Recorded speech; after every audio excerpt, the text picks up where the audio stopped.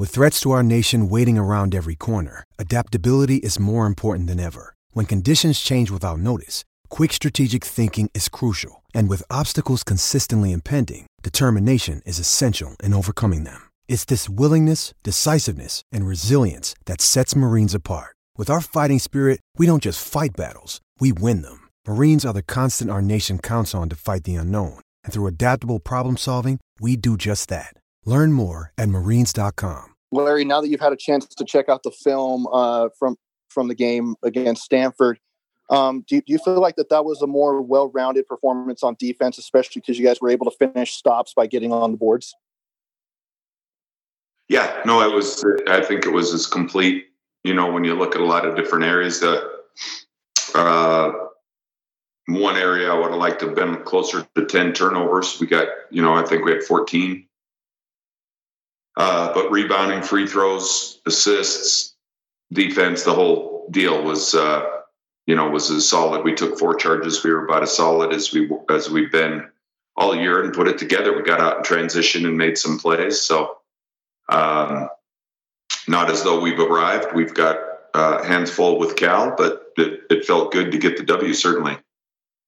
And then to follow up on that, Cal has a pretty good guard in Bradley. What do you see in his game, and what problems could he present? Well, now he's been hurt, so I'm not sure. We've kind of got a multiple prep going on. He didn't play at Colorado, but he's an experienced physical wing lefty. It's kind of the head of the snake for them. They run a bunch of isolations, and it's been a real difficult matchup for a lot of people. So, he played here for a year, I think, at Wasatch as well. I think he played at Wasatch for 1 year. He committed to Cal, so he's familiar with the area, and he's one of the better Pac-12 wings, I think. Larry, speaking of drawing charges, drawing offensive fouls, you guys are really good at that.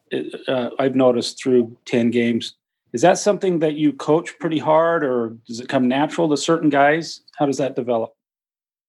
Well, this is not necessarily the time of year that you do a bunch of charge-taking drills, Jay. Just for fear of some injuries and stuff. But the guys know how important. I think it's the best play in the game of basketball, and the guys know that. And, beating people at the point of attack to a spot and drawing charges. We got 2 big ones, I thought, yesterday in the first half against De Silva. And I just think it takes some of the aggressiveness away from somebody. Certainly gets you in the bonus faster, he had to sit on the bench with 2 fouls, some in the first halves. I think it comes really natural to a guy like Ryland. He's been taking charges, maybe being a little bit undersized, but we had 4 different guys that took one last night. And I just love it. I think it's part of defense, and certainly in college basketball, you see a number of them being called. And it's always points of emphasis with the national officiating people and in terms of what they're going to call. And we've stayed on top of it and talk about it and work on it a little bit earlier. And it's huge. It's a great emotional play. I think it's better than a block shot. You get possession. You add the foul. Like those things I mentioned. I just think it's one of the most powerful game-winning plays that you can make, and it's also an indication of how tough you are. It's a toughness play. It's not fun to get knocked on your butt and beat a guy to a spot, but it's an indication that we are committed to playing defense, and I'm super proud of the guys that can do it. Then I just had kind of a basic question. How do you divvy up the duties for your assistant coaches? Do you have like one assigned to defense, one to offense, or did you do it by game plan? How do you kind of meet those out? Well, we've been together now. Henry, Coach Martinez has joined us recently, and Henry does a really good job with skill development, and he's, getting implemented in the program when it comes to some of the X's and O's and game plans and various things. So he kind of hangs his hat on skill work with the guys. He's always available for them 24/7. And, as a former player, I think he does a great job. And Coach Hill has always hung his hat on defense. He's been our defensive coordinator. That's certainly not that Coach Connor and Henry and other guys aren't involved. We've been around the game, but he kind of hangs his hat on the defense. And Coach Connor and I spend some time on the offense and try to put our guys in positions to be successful. And then when it comes to the scouting, having been around for 10 years, I'd say it's been pretty consistent. We've got travel partners.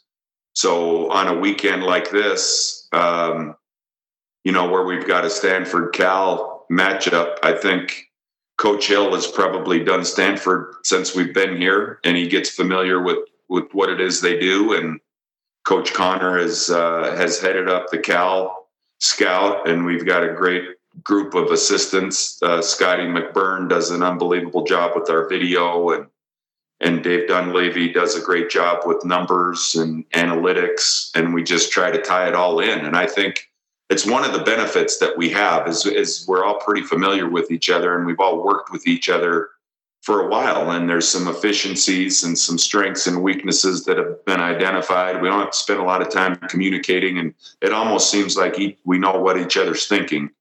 And so it's been pretty helpful and allows our players to get a little jump. But look, you can have the best game plan on the planet if your players don't buy into it. That's where a lot of the credit goes. We haven't had academics for over a month now. And the guys can go play video games and do some things, but we've got a few basketball classes and some scouting reports, and we expect guys to know things, and they've bought in completely. And it's been part of the reason that we've done a good job, limiting some of the top players on the opposition. And I think everybody takes a lot of pride. It's one of the facets of winning games. You got to play really hard. You got to have some skill. You got to make shots. But if you can get, whether it's 10% of a game or whatever, if you can get the check mark that you were prepared and you knew plays and guys were cerebral, I think that's beneficial. And it's like in a game of basketball, there are no little things. Well, the prep is no little thing. And we take a lot of pride in trying to be good at it. Hey, Larry, the last couple of weeks, it hasn't really gone your way for your team, but the guys are, still coming out, still competing hard. You get a big win this week. Even though your team is on the younger side, what does that say about the leadership on this team?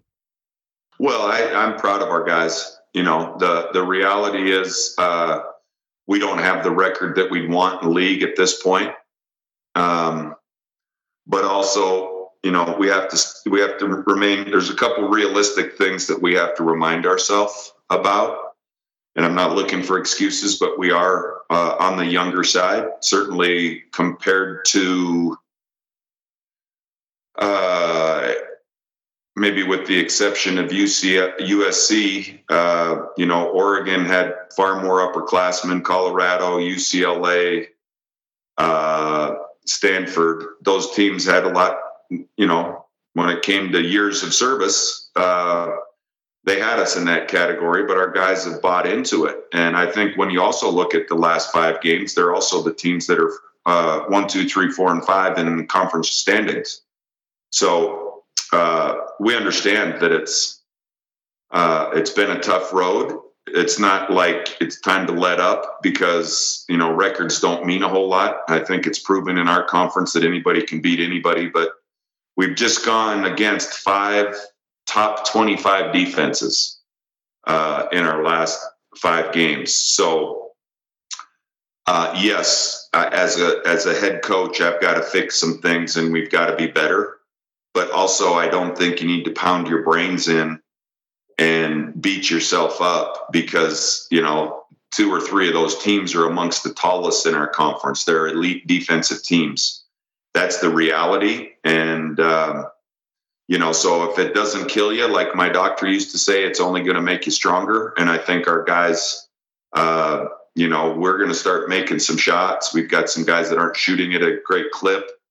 And I think that, it's inevitable that you're going to face less of a defensive talented team. And that's going to be important for us to help us. But our guys have stuck through it, showed some toughness and resilience. And I couldn't be happier for them in a year that's already challenging. And, I think we know that it's a fine line. We could be 3-2 or 4-1 in our last 5 games, but that's all that Christmas stuff, woulda, coulda, shoulda, and if ifs and buts were candy and nuts, So we're good. We're just going to keep piling through, and as I've said for 10 years around here, we're just going to keep chopping wood.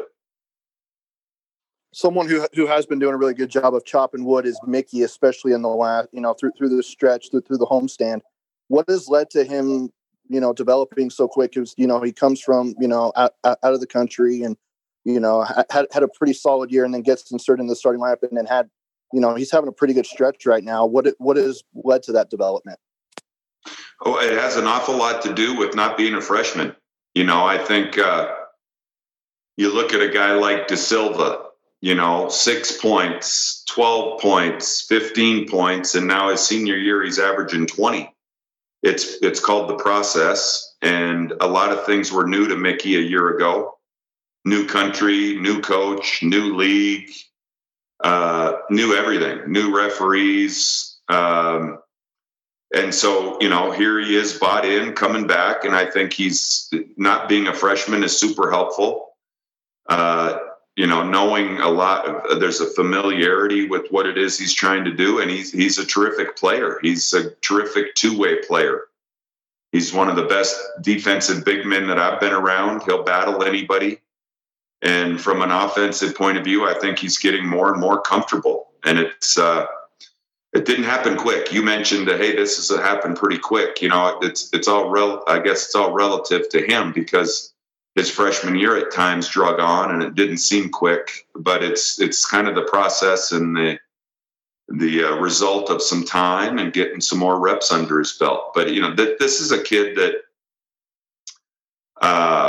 got his nose broken, this year at Christmas time, he had his face surgery on his nose. A year ago at Christmas time, it was a knee surgery. He had a molar knocked out of his mouth the other night and then popped his left shoulder out and had some nerve and numbness damage. And he's kind of like, and I know Finland's a big hockey country. He's kind of like a tough hockey player that just loves to compete and get out there and terrific kid, terrific student. It's fantastic. He's got to get better, but it's a lot of fun to be a part of a journey for a sophomore that's, the light bulb is starting to come on, and it's fun to see that energy and that shine in his eyes. Does that toughness and all that, does that kind of remind you of when you were playing? Because I know that you played with a lot of toughness.